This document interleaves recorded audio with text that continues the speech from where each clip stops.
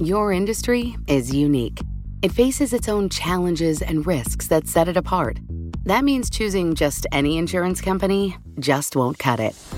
At The Hartford, we take pride in knowing the ins and outs of your industry and help provide solutions that suit how you do business. From liability and property insurance to workers' comp and more. At The Hartford, we don't just talk about specialization, we live it. Learn how The Hartford can help your business at thehartford.com. Collaborate for a greener future at the Bloomberg Green Festival, a groundbreaking celebration of the thinkers, doers, and innovators leading the way. From design and culture to technology, science, and entertainment. Hear from inspirational speakers and immerse yourself in climate solutions. July 10th through 13th in Seattle. Title sponsor, Amazon. Official airline, Alaska Airlines. Get 20% off using promo code Radio20 at BloombergLive.com/Green Festival. It was the first appearance of Jeff Sessions before the Senate Judiciary Committee since his confirmation as Attorney General, and yesterday was more memorable for the questions Sessions refused to answer than for those he did, and for the contentious nature of the questioning. Here's Vermont Democratic Senator Patrick Leahy asking Sessions about contacts with the Russian government during the presidential campaign, including the two lawyers discussing the legal implications of certain words. Is there a difference between responding no and I do not recall? Is that legally significant? Yes. Repeat the question again about email. Since the 2016 campaign, have you discussed with any Russian-connected official anything about emails? Discuss with them. I don't recall having done any such thing. Sessions repeatedly denied any improper contacts with the Russian government during the presidential campaign. Joining us are Ryan Goodman, a professor at NYU Law School, and Jeff Kramer, managing director at Berkeley Research Group and a former federal prosecutor. Ryan, there were many long silences and hesitation in answering questions by Jeff Sessions. Could this be seen as a lawyer who was burned in his last appearance before this committee and was being very, very careful about everything he said? I think that's right. He had to be careful about each and every word because now everybody is picking apart each and every word that he says in response to these kinds of specific questions from Senator Leahy about Russian contacts and other things like that. So I think each time you could tell in important moments he was pausing to think very clearly what his response needs to be. Jeff, amid all those pauses and thinking and carefulness, did we learn anything about the Russia investigation or the contacts between Trump officials and Russian officials at all during yesterday's testimony? No, I don't think so. Not only weren't there any great revelations, I don't think there were any revelations at all. It was just parsing words. The Attorney General, former prosecutor in Alabama, was very careful, as was just discussed, to parse his words and make sure he wouldn't set himself up for any sort of perjury trap later. But this was not necessarily a quest for new information. Politics was certainly on display there. Ryan, tell us what he said about the special counsel's, Robert Mueller's investigation. Did he appear to give it his imprimatur, so to speak? Right. I think that he, in the sense, is staying clear of that so in a way that Mueller can, in fact, advance with the investigation. And I think it would be politically unwise for him to do anything else but that. Jeff, let me ask you sort of the same question. So when Sessions was asked about Robert Mueller and whether he had confidence in him, his answer was, I think he will produce the work in a way he thinks is correct and history will judge. Does that strike you as tepid of an endorsement as it strikes me? Yeah, I'm laughing as you said it, Michael. I couldn't imagine anything that would be more milquetoast. And I think others, and even on the Republican side, have vouched for former Director Mueller as a man of integrity. But certainly the Attorney General left himself wiggle room. So if the report doesn't come out or an investigation doesn't come out as he thought fit, that history would judge this. He wasn't even saying that Mueller was a good and honorable man. He wasn't even giving him that. So there was nothing from the Attorney General that was gracious at all in that answer. Ryan, there was a great deal of questioning about executive privilege because Sessions refused to answer any questions or discuss his conversations with President Trump, leading Democratic Senator Sheldon Whitehouse to ask him about a letter by President Reagan and the guidelines for executive privilege. Tell us about that. So the guidelines from the Reagan administration basically would require Sessions to give a commitment to the Senate as to when he would come back with a determination from the president as to whether or not the president will assert executive privilege. But you could say that the ball is really in Congress's court because they have not forced the issue. The way in which they would need to force the issue is either to subpoena Sessions rather than him appear willingly in this kind of a setting, or for them to, they could apparently jump over subpoena and just say, we will hold you in contempt if you do not either answer our question or assert executive privilege. So that's really the kind of lack of political will on the part of the Senate to assert its prerogative if they really want to get an answer to the question as to whether or not there is an assertion of executive privilege, or at least an answer to the very specific question of what they're after, which is to find out what Sessions knew about and consulted with the president about the firing of James Comey. Jeff, given that the Democrats are in the majority, they may well want to do some of those things that Ryan was talking about, but don't have the votes to do it. Do they have any recourse here? They did send Sessions a letter before this testimony saying, we expect you to either answer the questions or tell us that the president is invoking executive privilege, but he seemingly just ignored that letter.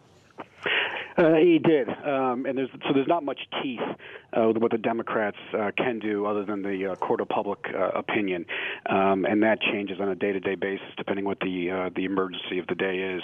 So there's not much they can do. They can send any letters they want. The Attorney General can ignore them or dance around the questions and just get through the testimony. We're talking about Jeff Sessions' first oversight hearing as Attorney General before the Senate Judiciary Committee yesterday. Our guests are Ryan Goodman, a professor at NYU Law School, and Jeffrey Kramer, managing director at Berkeley Research Group and a former federal prosecutor.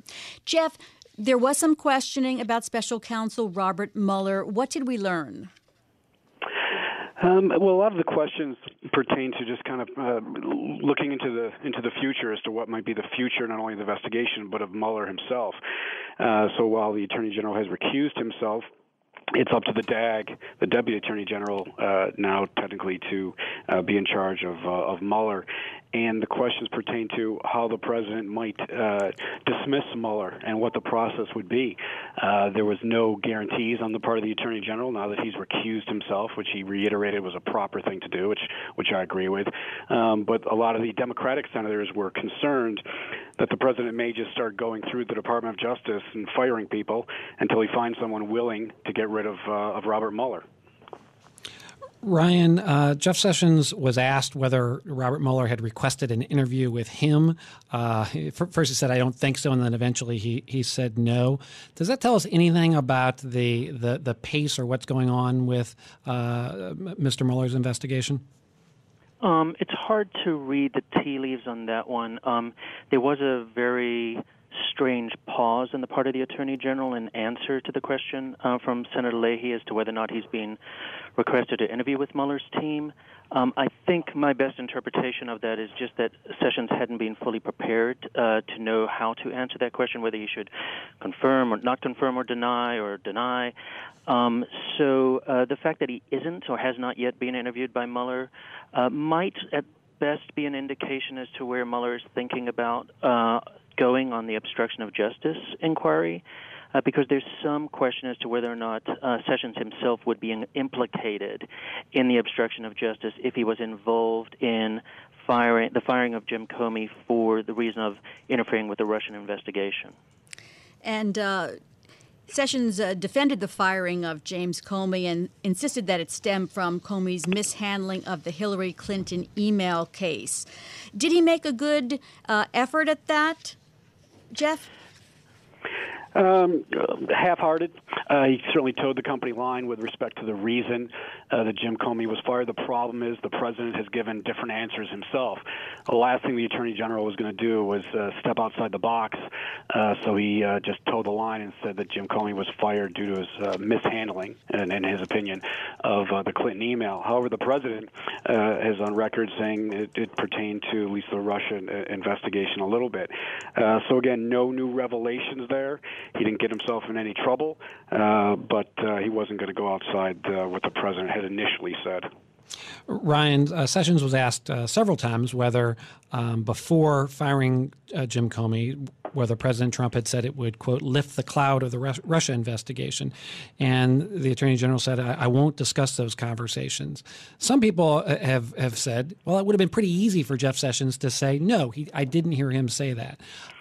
Is it fair to infer anything from the fact that he wouldn't respond to that question?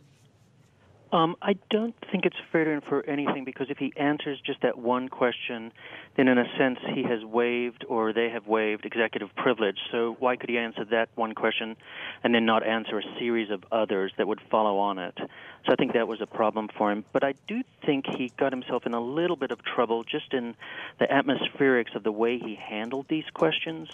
So something that kind of went viral on social media is the Q&A between Lindsey Graham and Sessions on this very question.